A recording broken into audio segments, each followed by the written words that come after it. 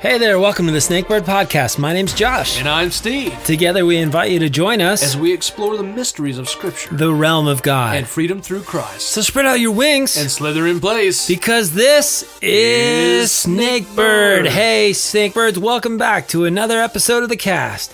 Today we're going to continue where we left off last time, discussing a group of individuals specifically recognized for their achievements and their virtuosity, also known as saints. That's right, guys. We're diving back into round two, and we got some interesting characters going forward, don't we, Josh? Yeah, I think we have 4 more to look at. Yeah, we did 2 last time, but they were a little bit longer. Yeah, and so we're gonna hammer through these saints. I don't know if "hammer through" was the best way to describe it, but let's just get into it, shall we? Yes. So, do you want me to go? Yeah, I'll go next because you me. Yeah, you ended us. Yes. We'll do exactly. So, Saint Augustine of Hippo is my next saint. Augustine was a theologian, a philosopher, the bishop of Hippo, and one author wrote that he was perhaps the most significant Christian thinker after St. Paul. So that's saying something. It's also noted that his writings influenced the development of Western philosophy and Western Christianity, and we'll see why that is a little bit later as far as him influencing us even now. But he is viewed as one of the most important church fathers of the Latin Church in the patristic period. His works include The City of God, On Christian Doctrine, and Confessions. So let's get into the story of St. Augustine of Hippo. Starting with, he was born in 354 AD in the Roman province of Numidia, the region that he would later become bishop, we'll see. And much like some of the other saints, Augustine was also brought up in a house where his mother was the religious backbone of the family. His mother's name was Monica, a very devout Christian woman who is now known as Saint Monica, and his father's name was Patricius. And it said of his father that he was actually a pagan who converted to Christianity on his deathbed. So yet another household where the dad was kind of the unbeliever, the mom carried that strong faith, and at least in his case, his dad looks like converted it on his deathbed. Wow. But Augustine had a brother and sister as well in that home. Now, at the age of 11, Augustine was sent off to get a decent education where he learned Latin. He was educated also on pagan beliefs and practices as well. And there's an interesting story Augustine tells about his early life where he, along with some friends, stole some fruit from the local garden. And there was something about the act of stealing being forbidden, that it was wrong, that made him want to do it. And this would be a very early seed that influenced his later writings on the need for grace, because we humans are inclined to sin from birth. And he really recognized that early on in his life. So keep that in mind as we get to that part of his life here in a minute. But as we fast forward to age 17, Augustine was able to further pursue his education in Carthage. A generous citizen apparently had paid his tuition. And much like any first-year college student fresh out of high school, Augustine started to get tangled up in the wrong crowd his mother had always warned him about. And much like Francis of Assisi, that's something that they both did. They got into a lifestyle of not holy living. Yeah. Lots of loose living. Loose. And at the same time, during all of that, he also developed a taste for knowledge as he went to school in Carthage. Even though he was raised a Christian, Augustine, during this time at school, became a Manichaean, which was the pagan Persian religion of dualism. So he was growing in knowledge, going to school, and he was, the loose living, but he was also getting into this pagan practice. And he continually grew in his knowledge and reached a point where he actually became a professor himself. Went on to teach grammar for about a year before moving to Carthage full-time to conduct a school of rhetoric for the next 9 years of his life. And the ironic thing is, after that 9-year stretch of teaching, he had to uproot and leave because he was so disgusted with the loose living of students there, which is interesting because that was his beginning. Is kids will be kids. You would think. You would think. Yeah. You would think. You would think. You would think. You would think. Yeah, but he moved on because he was so disgusted with that to establish a school in Rome where the brightest rhetoricians studied, and took a job after that in Milan in 384 to become a rhetoric professor there as well. And keep in mind, all of this teaching as a professor of rhetoric, it was all based in that pagan Persian religion. So he was a professor of not Christianity at all. It was very much, and I hate to call them pagans, but I think a lot of professors we have now that are very against Christianity. It reminds me a lot of them. Who is it? Kevin Sorbo. I wonder if he looked a little bit like him because he's done the professors in Christian movies. Anyway, God's not dead. Yeah. So Augustine, he was constantly learning the makeup and foundations of many different belief systems during all of this, and he was teaching them as well. One author writes, although Augustine spent 10 years as a Manichaean, he was never an initiate or elect, but an auditor, the lowest level in his religion's hierarchy. So Augustine started to have doubts about this religion that he had served for 9 years for several different reasons. One of them was a disappointing meeting that he had had with a bishop in that hierarchy. But we see that his heart started to turn for many different reasons at this point towards Christianity, not only because of his recent doubts, but because he had some friends actually at these schools that were Christians that were influencing him, and his own mother, who was constantly there planting seeds in his life for the Christian faith. She was a very strong believer. So he had some people planting seeds in his life. That's something important for us to remember too, as we seem to plant seeds in people's lives that we know that it seems like it's a lost cause. Eventually he came around. I did read from one source that one of the turning points for Augustine was a day that he heard about 2 men who had suddenly been converted to Christianity by reading the life of St. Antony. And the author writes, he felt terrible ashamed of himself. What are we doing? He cried to his friend Alpius. Unlearned people are taking heaven by force, while we, with all our knowledge, are so cowardly that we keep rolling around in the mud of our sins. Full of bitter sorrow, Augustine flung himself into the garden and cried out to God, How long more, O Lord? Why does not this hour put an end to my sins? Just then he heard a child singing, Take up and read. Thinking that God intended him to hear those words, he picked up the book of the letters of St. Paul and read the first passage his gaze fell on. It was just what Augustine needed, for in it, St. Paul says to put away all impurity and to live in imitation of Jesus. That did it. From then on, Augustine began a new life. And I thought that was a really cool point right there of, it's just something clicked in his head. He was like, here we are, rolling in the mud of our sins, and there's people who are unlearned, who haven't gone to school like us, that are taking heaven by force, so he said. Yeah. It's just that's a cool realization that it doesn't matter how much you know, he recognized the sin in himself and it had to be remedied. And it wasn't being done through his knowledge. It's quite the quote, isn't it? Yeah. Pretty awesome.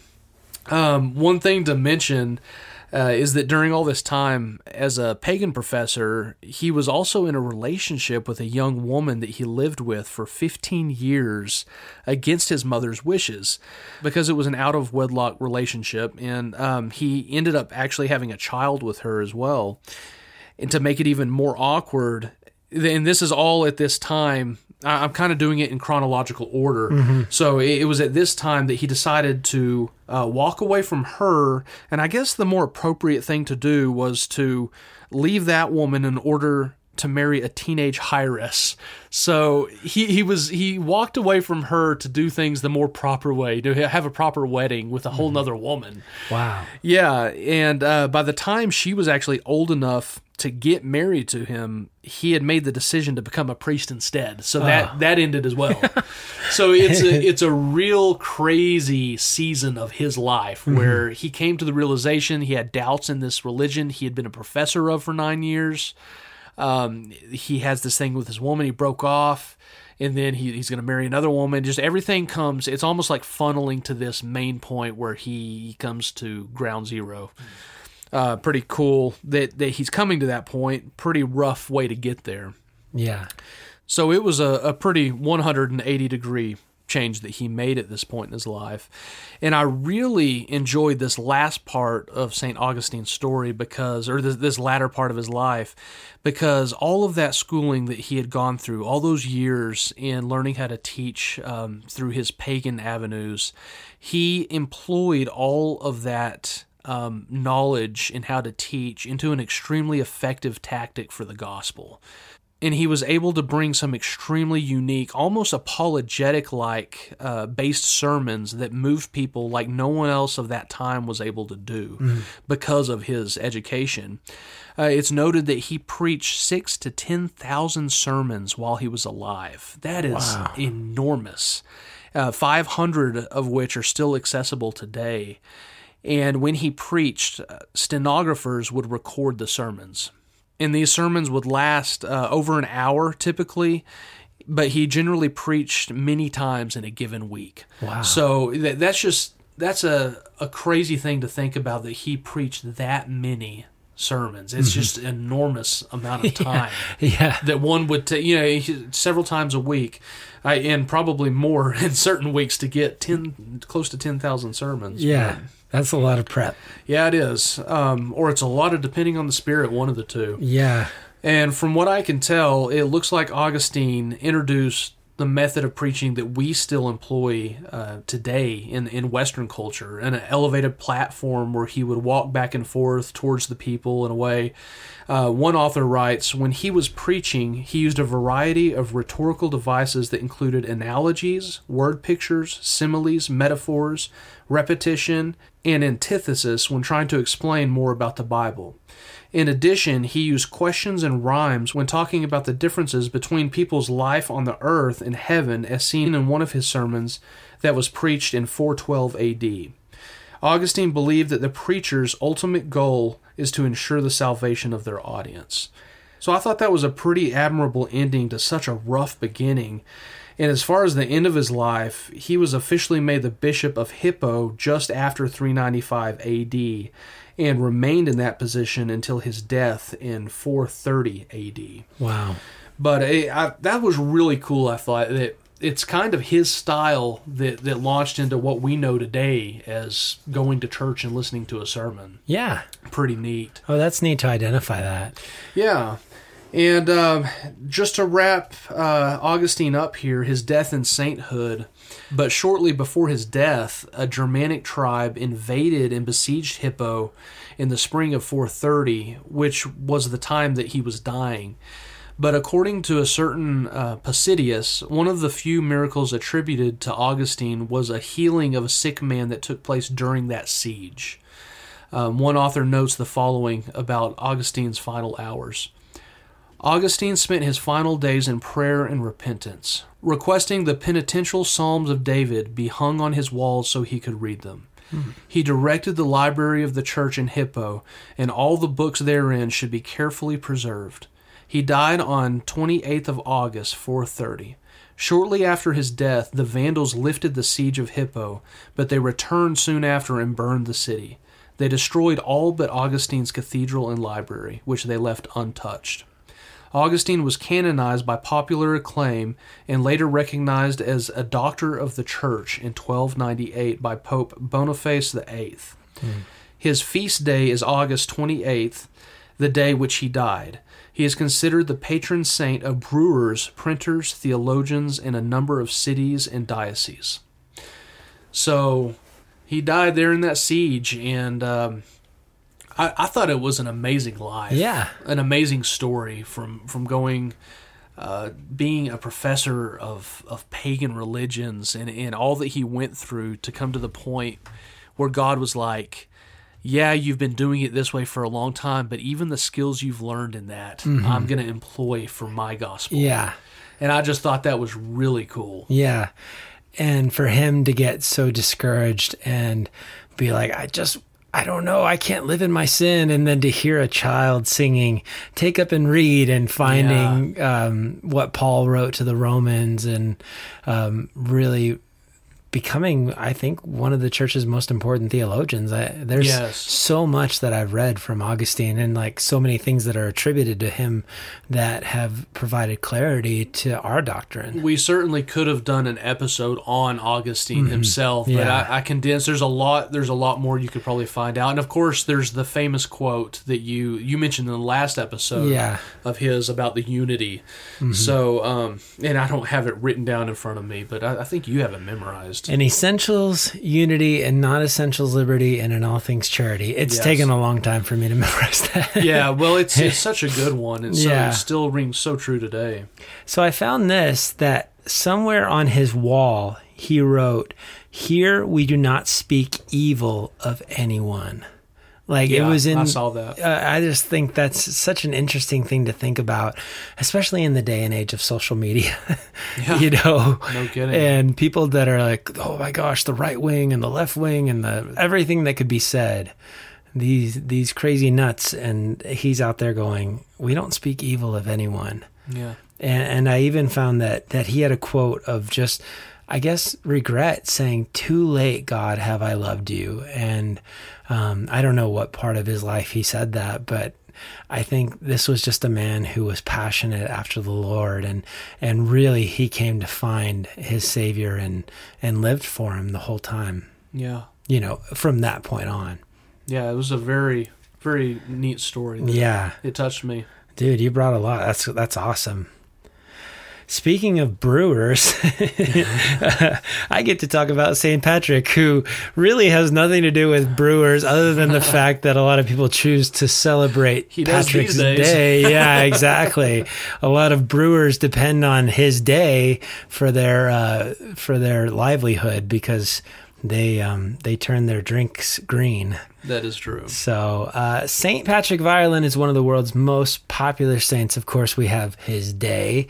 I think the other saint that we know of, we didn't actually acknowledge in this. I would love to do one on St. Valentine. Nice. Yeah. My daughter would love that. That's her birthday. Oh, nice. So Patrick was born in Roman Britain. I always thought that he was actually Irish, but he was born in Britain. And when he was 14 or so, he was captured by Irish pirates during a raiding party and taken to Ireland as a slave to herd and tend sheep. At the time, Ireland was a land full of druids and pagans, but Patrick turned to God and wrote his memoir, The Confession. In the Confession, he wrote, "The love of God and his fear grew in me more and more, as did the faith, and my soul rose so that in a single day I have said as many as 100 prayers, and in the night nearly the same. I have prayed in the woods and on the mountain, even before dawn. I felt no hurt from the snow or ice or rain." After 6 years of captivity, he heard a voice telling him that he would soon go home, and then that his ship was ready. Fleeing his master, or his captor, really, he traveled to a port 200 miles away where he found a ship and with difficulty persuaded the captain to take him in. After 3 days sailing, they landed presumably in Britain, and apparently all left the ship, walking for 28 days in a wilderness and becoming faint from hunger. After Patrick prayed for sustenance, they encountered a herd of wild boar. Since this was shortly after Patrick had urged them to put their faith in God, his prestige in the group increased greatly. After various adventures, he returned home to his family, now in his early 20s. After returning home to Britain, Patrick continued to study Christianity. Wow. Yeah, kind of right out of the gate, some interesting stuff. It's really interesting for me that a couple of the saints that you had kind of like wild party living. Yeah. None of the ones that I found had those type of situations. That's weird, because we totally like eeny, meeny, miny, mo the saints. Yeah, we did a draft. We were like, who do you got? Yeah. So a few years after returning home, Patrick saw a vision in which he described in his memoir. He said, I saw a man coming, as it were, from Ireland. His name was Victoricus. That's an awesome name. And he carried many letters, and he gave me one of them. I read the heading, The Voice of the Irish. As I began the letter, I imagined in that moment that I heard a voice of those people who were near the wood of Folklet. I don't have any idea if that's how to say it, which is beside the western sea. And they cried out as with one voice, We appeal to you, holy servant boy, to come and walk among us. This vision prompted his studies for the priesthood. He was ordained by St. Germanus, the bishop of Oxford, I have no idea, with whom he had studied for years. And he was later ordained a bishop and sent to take the gospel to Ireland. Patrick arrived in Slane, Ireland, on March 25th, 433. There are several legends about what happened next, the most prominent claiming that he met the chieftain of one of the Druid tribes who tried to kill him. After an intervention from God, Patrick was able to convert the chieftain and preach the gospel throughout Ireland. There he converted many people, eventually thousands, and he began building churches across the country. He often used shamrocks to explain the Holy Trinity, and entire kingdoms were eventually converted to Christianity after hearing Patrick's message. Patrick preached and converted all of Ireland for 40 years. He worked many miracles and wrote of his love for God in his book, The Confessions. After years of living in poverty, traveling and enduring much suffering, he died March 17th, 461. He died at Saul, which is where he built his first Irish church. He is believed to be buried in Down Cathedral, Downpatrick. His grave was marked in 1990 with a granite stone. Of all the things that he wrote, this is probably the most famous. Christ be within me, Christ behind me, Christ before me, Christ beside me, Christ to win me, Christ to comfort and restore me, Christ beneath me, Christ above me, Christ inquired, Christ in danger, Christ in hearts of all that love me, Christ in mouth of friend and stranger. And I've heard that poem. We've sung it in several different songs. I think there's a Leland song out right now that is really catchy and very, like, I don't know how to say it other than just beautiful. And it's really neat to see that incorporated in one of the things that he wrote. In terms of myths, I did want to look this up. Did St. Patrick drive out the snakes? Among the legends associated with St. Patrick is that he stood atop an Irish hillside and banished snakes from Ireland, prompting all serpents to slither away into the sea. In fact, research suggests that snakes never occupied the Emerald Island in the first place. There are no signs of snakes in the country's fossil record, and water has surrounded Ireland since the last glacial period. Before that, the region was covered in ice and would have been too cold for the cold-blooded reptiles. So that was just a myth. Yeah, that was just a myth. I've heard so many people preach that as gospel truth. Oh, right? Yeah. I thought that was hilarious. I was like, there's even a theory about two different Patricks that lived in Ireland, and I didn't go too far into that. Because I didn't think that it had much credence. There's a lot of myths surrounding some of these saints, and him driving out the snakes I always thought was hilarious because I've even seen it depicted in different illustrations. Yeah. So I thought that was fascinating. That is. Yeah. I was kind of, my ears perked up when you mentioned that because I was like, I've heard this one before. So I just wonder, what does an Irish pirate sound like? I smell a joke coming. Oh, I don't know. Oh, okay. I wish I had a joke. I don't know. That's funny. My Irish accent that's not it at all. That's funny.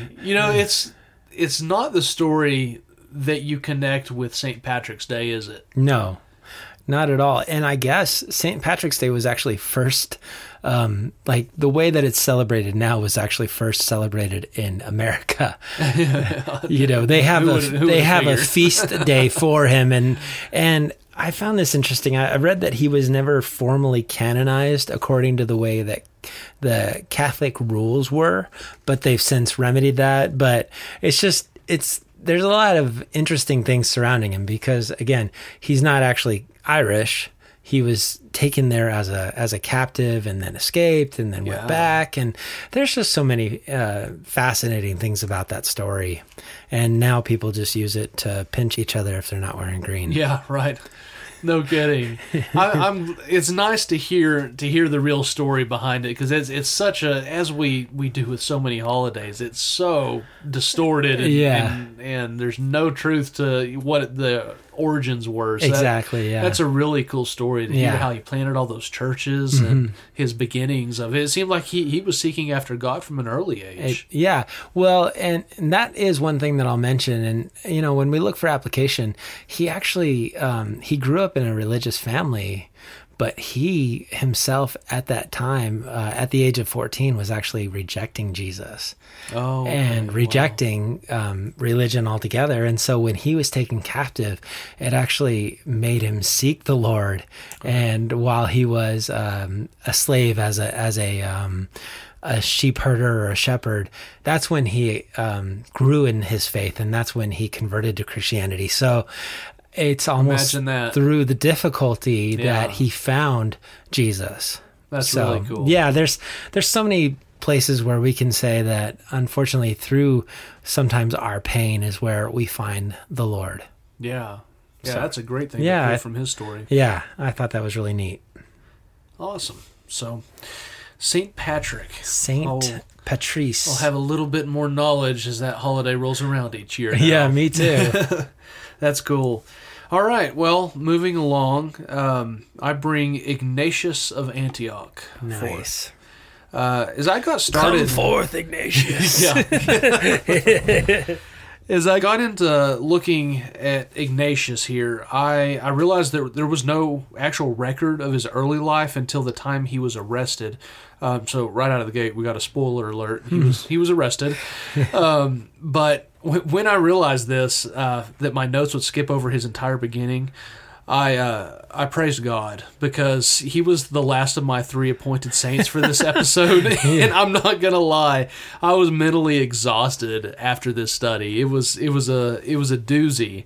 So I hope that didn't sound terrible, but either way, let's get into the records of what we do have on Ignatius of Antioch. Starting off, we know that Ignatius was an influential church leader and theologian. The era that he became known for was around 98 to 117 AD, when the transition from Judaism to Christianity was taking place during that era. And it's noted that Ignatius likely was directly influenced by the first-hand reading of some of Paul's letters, which I thought was just super cool, as well as the possibility that he personally knew the Apostle John. So we're talking about a saint who was very ground zero. And to continue, he was the bishop of Antioch when he was arrested. And remember, this was a couple hundred years before Constantine made Christianity the official religion in Rome. So Christians, especially Christians of leadership positions, were being persecuted heavily. And that's just what happened to Ignatius here. And what happened was a unit of soldiers had put him in chains and gathered him up, like I'm sure they did quite a few other Christians as they passed through the regions, and they headed for Troas, where they were going to regroup and head to Rome. And apparently Ignatius, he was well known enough among the fellow believers at that point that they followed this escort out of town with him, and for an unknown reason their trip was interrupted at Smyrna. And that local bishop by the name of Polycarp, who we have done, that was your saint, he warmly welcomed him and turned out to become a dear friend of Ignatius.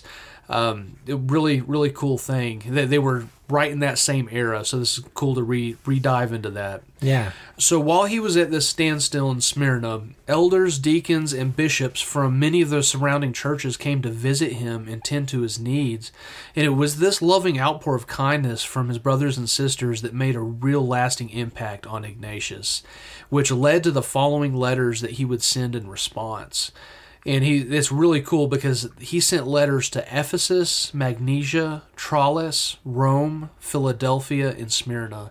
And we'll recognize several of those churches. I mean, we think of Philadelphia. We read about them in Revelation, and in several of those. So it's really cool to see a saint that's not in the Bible. He was walking about the same time as Paul and them, as they were going to these same regions.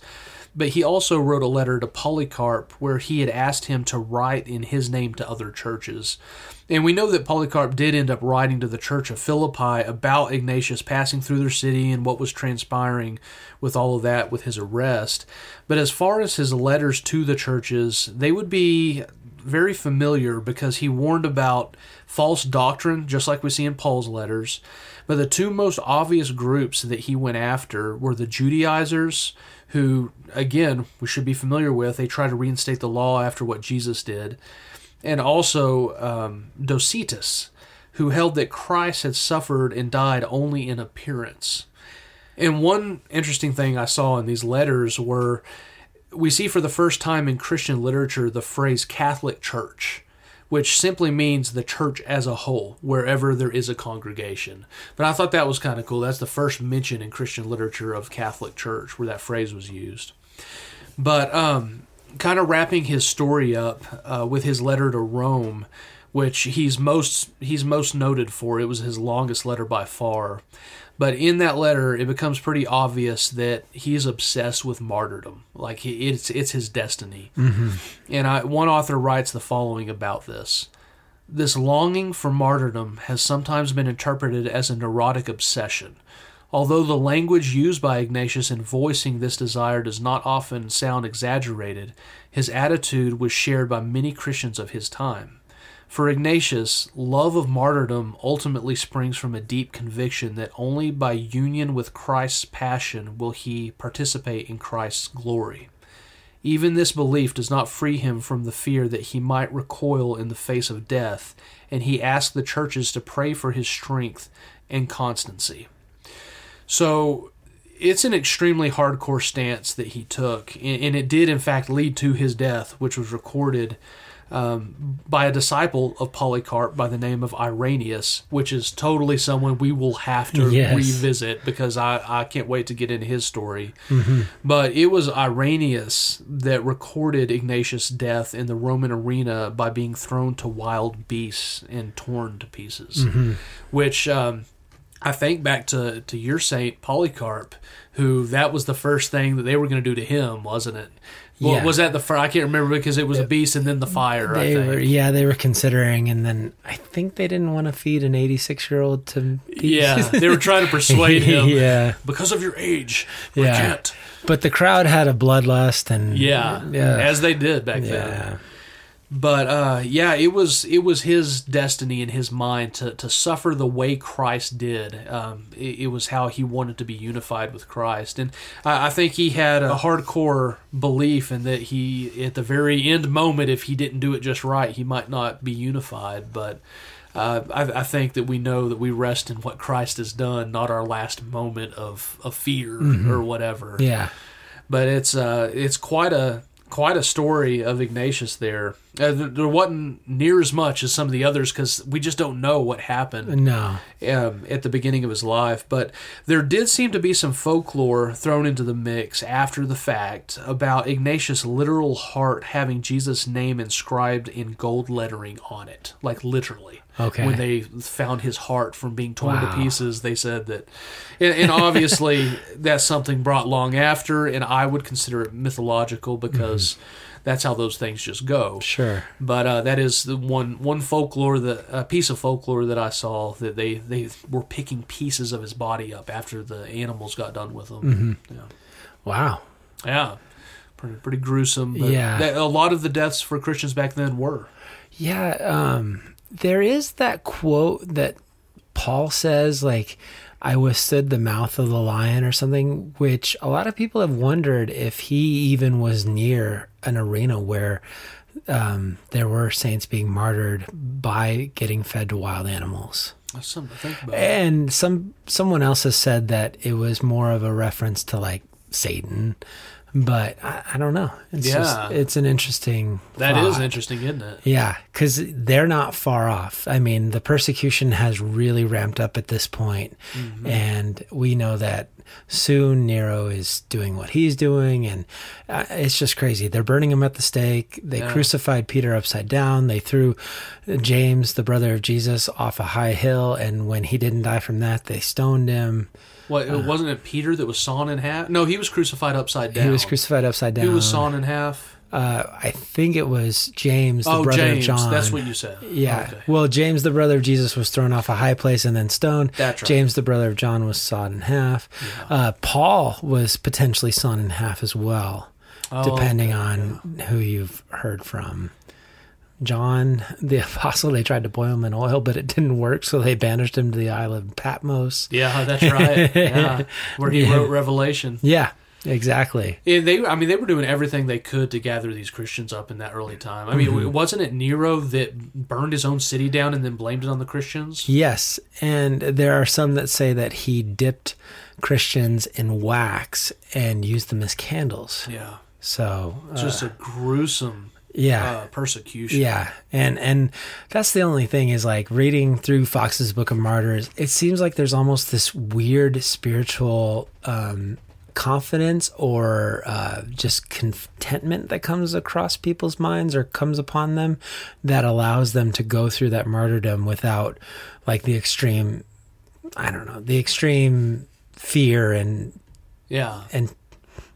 like I've always been kind of I've always been a believer that in cases God does give us a spiritual boost of adrenaline and stamina to get through that stuff. Yeah. I think He does. I know that the pain would be excruciating and things like that, but it just there are plenty of accounts where the person didn't cry out at all. Yeah. They just endured it and then they died. Yeah. So I don't know if I'm saying it the right way that I want to, but it's really interesting to read some of these stories, and it's so sad to see such a great man killed by, wild beasts. Yeah. But we're gonna get to meet him and hear more about what it was like for him growing up. Yeah, for sure. And I think of Paul's words of, I don't think anything, I'm completely paraphrasing this, but nothing in this world is going to be held in comparison with the glory to come. Yes, amen. All right, so this was funny because we talked about the draft that we did of these saints, and I think I got more like, at least my last two are more token saints. Popcorn saints. Yeah, exactly. Because I got Saint Nicholas. So, I mean, it's really hard to not talk about Father Christmas when you're talking about saints. Saint Patrick and Saint Nick. Yeah. One's wearing green and one's wearing red. I didn't mean to do that to you. I'm just saying. I just put my finger on the paper and literally chose one. Well, I think I did that to you because you got the meteor ones that took a little bit longer study-wise. Well, but I'm glad because I really actually grew in this. Yeah, I understand. So Saint Nicholas, also known as Nicolaus of Myra. I just love the way you pronounce that. I don't know. Was a 4th century saint and the Greek bishop of Myra. Myra. I'm going to say Myra. Nicholas was born in Asia Minor in the Roman Empire as an only child to Christian parents. And he was exceedingly well brought up by his parents, and he trod piously in their footsteps. He was watched over by the church, and he enlightened his mind and encouraged his thirst for sincere and true religion. Both of his parents tragically died in an epidemic when he was a young man, leaving him well off, but to be raised by his uncle, the Bishop of Patara. Nicholas was determined to devote his inheritance to works of charity, and his uncle mentored him as a reader and later ordained him as a presbyter or a priest. An opportunity soon arose for St. Nicholas and his inheritance. A citizen of Patara had lost all of his money and needed to support his 3 daughters who could not find husbands because of their poverty. So the wretched man was going to give them over to prostitution. Nicholas became informed of this and thus took a bag of gold and threw it into an open window of the man's house in the night. Here was the dowry for the eldest girl, and she was soon duly married. At intervals, Nicholas did the same for the second and the third. At the last time, the father was on the watch, recognized his benefactor, and overwhelmed Nicholas with his gratitude. It would appear that the 3 purses represented in pictures came to be mistaken for the heads of 3 children, and so they gave rise to the absurd story of the children resuscitated by the saint who had been killed by an innkeeper and pickled in a brine tub. Coming to the city of Myra, yeah, there's more stories about that in a minute here. Coming to the city of Myra, when the clergy and the people of the province were in session to elect a new bishop, Nicholas was indicated by God as the man they should choose. This was during the time of persecutions in the beginning of the 4th century, and as he was the chief priest of the Christians in this town and preached the truths of the faith with holy liberty, Nicholas was seized by the magistrates, tortured, then chained, and thrown into prison with many other Christians. But when the great and religious Constantine, chosen by God, assumed the imperial diadem of the Romans, the prisoners were released from their bonds, and with them the illustrious Nicholas, who, when he was set at liberty, returned to Myra. So just like you were talking about with Constantine, seeing that image of the burning cross when he was out doing certain things, he had that vision, and he adopted Christianity as the faith of the nation. Wow. St. Methodius asserts that thanks to the teaching of St. Nicholas, the metropolis of Myra alone was untouched by the filth of the Arian heresy, which it firmly rejected as a death-dealing poison. But it says nothing of his presence at the Council of Nicaea in 325. According to other traditions, St. Nicholas was not only there during the Council of Nicaea, but so far forgot himself as to give the heresiarch Arius a slap in the face. The conciliar fathers deprived him of his episcopal insignia and committed him to prison, but our Lord appeared there and restored him to liberty and to his office. This is all again, conjecture. And I guess it was having to deal with the Council of Nicaea was where, isn't that where the canon was confirmed? Yeah, that's where they put together what books go. Yeah. So it sounds like he was dealing with this, Arianism, and Nazis. And, yeah.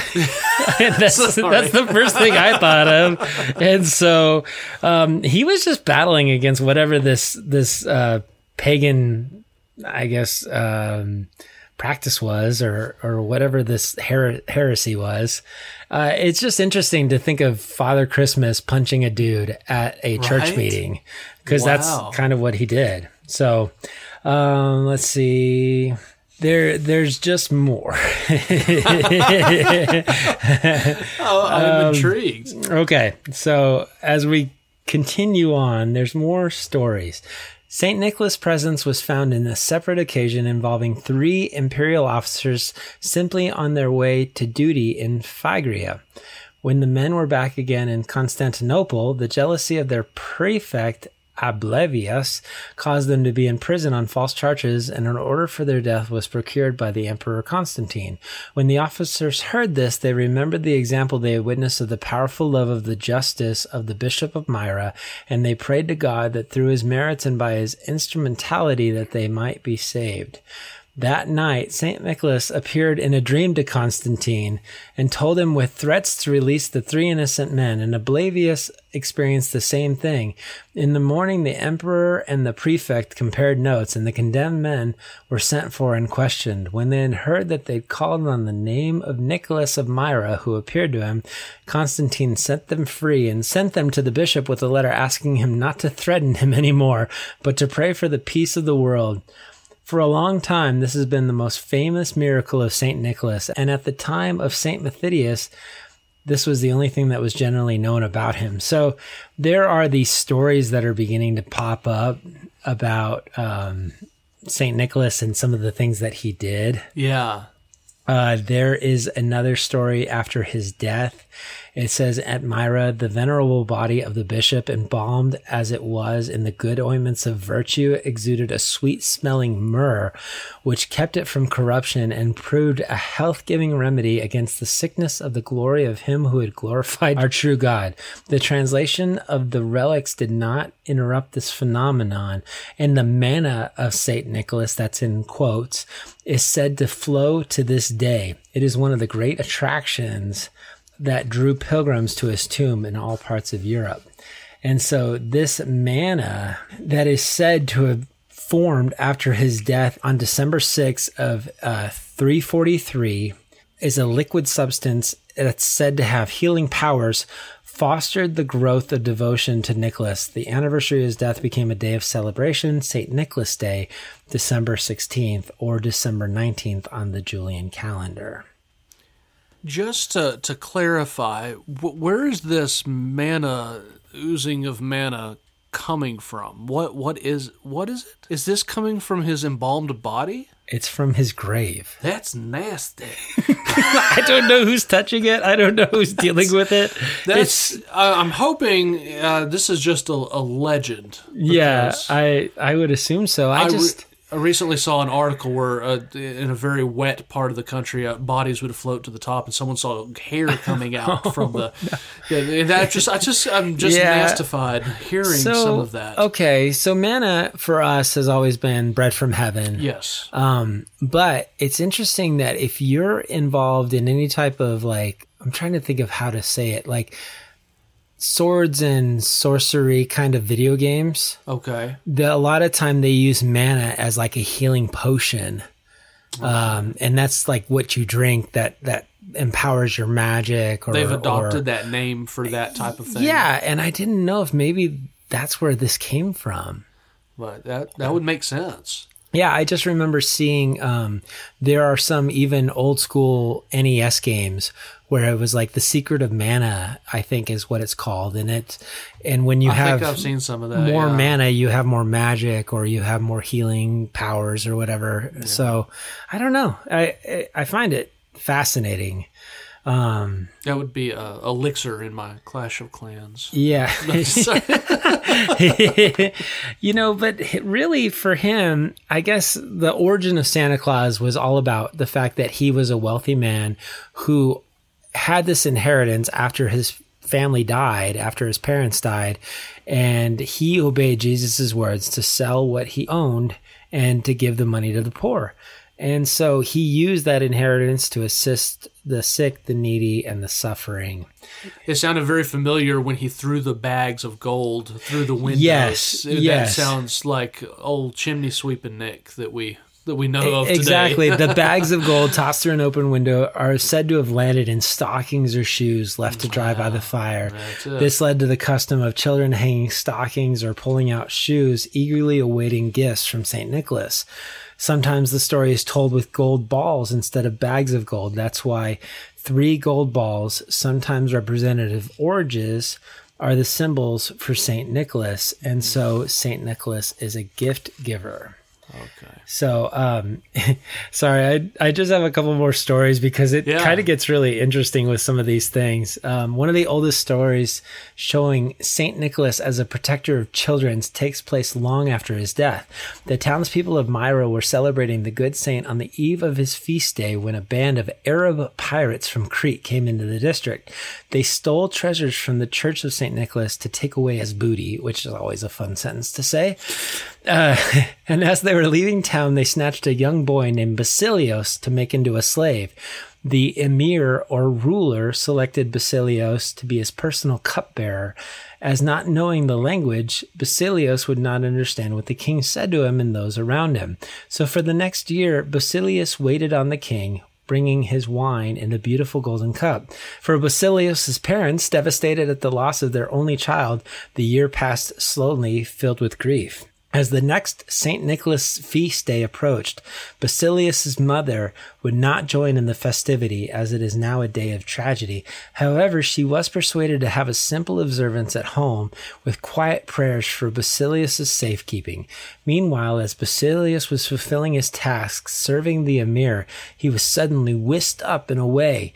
St. Nicholas appeared to the terrified boy, blessed him, and set him down back home in Myra. Imagine the joy and wonderment when Basilius appeared before his parents, still holding the king's golden cup. This is the first story told of St. Nicholas protecting children, which became his primary role in the West.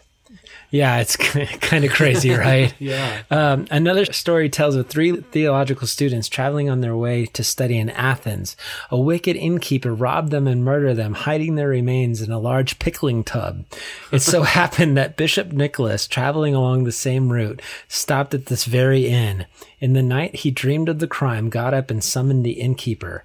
As Nicholas prayed earnestly to God, the three boys were restored to life and wholeness. In France, the story is told of three small children wandering in their play until lost, lured and captured by an evil butcher. Saint Nicholas appears and appeals to God to return them to life and to their families. And so Saint Nicholas is the patron and protector of young children. There's a lot of stories where somehow he raised people back to life. I think it's really interesting. That's a lot of where we get Christmas, is just him using his wealth to bless people, and especially the poor. So as I hear you describing all of that from his early time to now, well, not to now, but you know what I mean. Yeah. Throughout his life, it seems like it might be difficult to pull apart, to separate some of the fables from the real. Or did there seem, as you were studying that there was some definite things, or was it kind of hard to tell the two? To me, there are a lot of fish stories that are hard to separate. Like, I mean, clearly the man was a real man, and he lived a real life. It's just, it starts to blend, I think, the fantastical with the real. Yeah. and it's hard to say. It kind of reminds me of Big Fish. Do you remember that movie? I just watched that last 3 days ago. Oh, okay. Yeah. Where the dad would tell the story and the son was like, just tell me the truth. And, maybe there's nuggets of reality in some of it, but some of it just got exaggerated. So hard to say. Yeah. I think he'd be an interesting person to meet and really hear his story, because I'm sure that, again, there are some truths to this. Finding out that a guy was going to put his daughters into prostitution because he couldn't afford that. If that story is true, where he came and was able to basically heave-ho their dowry up into an open window, that's pretty fascinating. That's pretty cool. That really is. So, yeah, I could literally read for about 20 more minutes some of these other stories, and I don't think they're going to benefit us at all. But if you want to look into some interesting, just, I guess, maybe quote unquote mythology, you can Google stories about St. Nicholas. Yeah, that's really intriguing. There's also a really interesting story about him living in the North Pole and having reindeer that can fly. I thought you were going to say it's where we get the North Pole thing from. Very, very well played. My ears perked again. I was like, no. That's great. Sorry. Kris Kringle. And then I saw your eyes slowly go into Garfield eyes. I was like, oh, you dog. Kris Kringle, Santa Claus. Yeah. He's also got a Santa Claus with an E, where if you take on the suit, you become the Santa. Yeah. I'm sorry. I've watched too many of those movies. That's great. One thing before I forget that I was thinking about as you were talking about the fantastical stories as they grew, that's one thing that separates the real canonized Bible from this legend type stuff. It seems that these, not to say these saints didn't have extraordinary experiences in how God used them and whatnot, but the stories become fantastical more so as the years go on, into more legend, into more crazy. I don't mean to say crazy, but it sounds crazy almost. But the Bible, in the characters in it's you see the flaws even at the deathbed of some of these guys, there seems to be a lot more honesty about the character rather than fantastical. Yeah, because I've heard some scholars try to say, the book of Kings and Samuel try to do that with David. They try to make him more fantastical than he is, but they say you can unspin that. Well, I don't think so, because it shows Solomon what he grew into because of what David did and all that. So I look at some of these characters that we discussed tonight, and you can see where the myths got bigger and bigger fish stories as it went on, and that's just something something interesting I thought of Yeah. as you, especially ending with Saint Nick. I mean, that's just that's a lot. Yeah. It was one of those where I kept just reading and researching, and I'm like, there's just... I'm glad this isn't in the Bible. Yeah, exactly. Where... That was my point. Yeah. Which is exactly what I said earlier about you touched on that. I was just bringing it back. No, I like it. That's funny. Call back. So, yeah, I enjoyed this. I think, again, we should revisit it either annually or, it depends on you listeners. What did you think about this? Yeah, absolutely. I think I really enjoyed the study myself. Like I said, I didn't at first. I was like, oh, what have I gotten myself into? I didn't need a project. Yeah. But I really enjoyed it, and I grew through this study of taking away from us, especially for me, St. Augustine. That one hit me hard, just seeing his dedication and what his life turned into. And so we hope it did the same for y'all throughout discussing all 6 of these guys through Absolutely. 2 episodes. Yes. Yeah, and if there's anyone that we missed that you're like, hey, next time you revisit this, can you speak about this saint? Yeah. Or I'm sure we'll get a listener say, any that you missed, there's a few more saints. Yeah. Or if there's some inaccuracies that you're like, oh my gosh, you totally misrepresented this. What site did you go to? Yeah. Who did you plagiarize for this? Oh, that's funny. Send them our way. Absolutely. Connect at beasnakebird.com or use Facebook. It's for grandmas and for connecting with us. It is. Please reach out to us, guys. We're so glad that you came back to hear the part 2 and that you come back every week. Please give us ideas. Reach out if you need prayers, all of that. Please reach out. We love being here with y'all. Yep. And if you can leave a review or share our weekly episode on your page, whatever it is, that goes a long way. And if nothing else, just keep engaging with us. That's what makes this keep going. So that's right. We really appreciate you as a listener. And we want to remind you that whatever you do, wherever you go, no matter what life throws at you, even some tall tale St. Nick stories, there's never been a better time to follow the words of Jesus and be a snake bird.